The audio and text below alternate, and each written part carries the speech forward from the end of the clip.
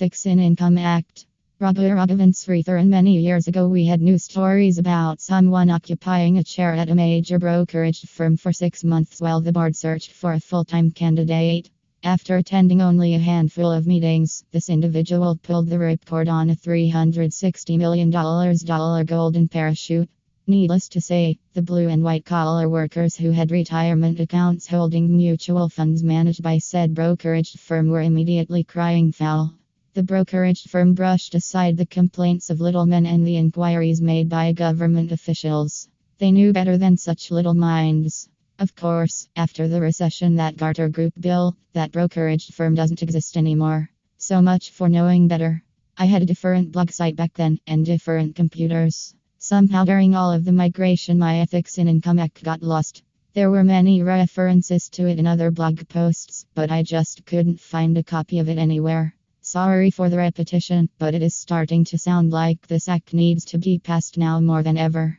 Many of you will refer to this as the 100-fold rule, since executives and members of the board of directors cannot be paid directly or indirectly more than 100 times the amount paid the lowest employee or contracted worker.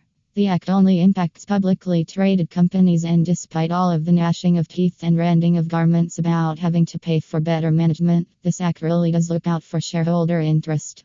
Raghavan Sridharan. What is interesting is that during the 60s and 70s, the ratio never got to be more than 78 times minimum wage, and, speaking as someone who lived through that era, we were all pretty well off employment and wage-wise. Yes, you have to skip over the Vietnam and Korean Wars as they are separate discussions. As recent as 2005, the ratio was over 820 times that of minimum wage. I think I can speak for most of us when I say 2005 wasn't anywhere near as good a time as the 60s and 70s for the average working stiff. We had a massive rush to offshore everything except the board of directors and executive management, so both of those groups could make more money. Health insurance was priced out of reach for most people, and a bottom-feeding four-door family sedan was priced in the mid-$20K range, while a fully loaded four-door family sedan was $4.6K during the 60s and 70s. For those of you too young to remember this, please read the following. In its May 1971 issue, Motor Trend magazine published a comparison road test that included a Caprice Coupe and a Cadillac Sedan DeVille. The tested Caprice was powered by the 450/48 and loaded with virtually all available options to provide a more equal test of the two cars and match the level of equipment and opulence of the Cadillac. Though M/T noted that the Cadillac had a higher level of quality than the Chevrolet along with a far more luxurious interior, the DeVille was upholstered in leather while the Caprice had the standard cloth trim. The magazine ultimately considered the Chevy as the better value in its loaded form at $5,550.35, base price $3,740, compared to the Cadillac's $9,081 price, mainly due to the price spread of the two cars as tested and the fact that the $3,500 price difference got only a bit more quality and a few more trick luxury options.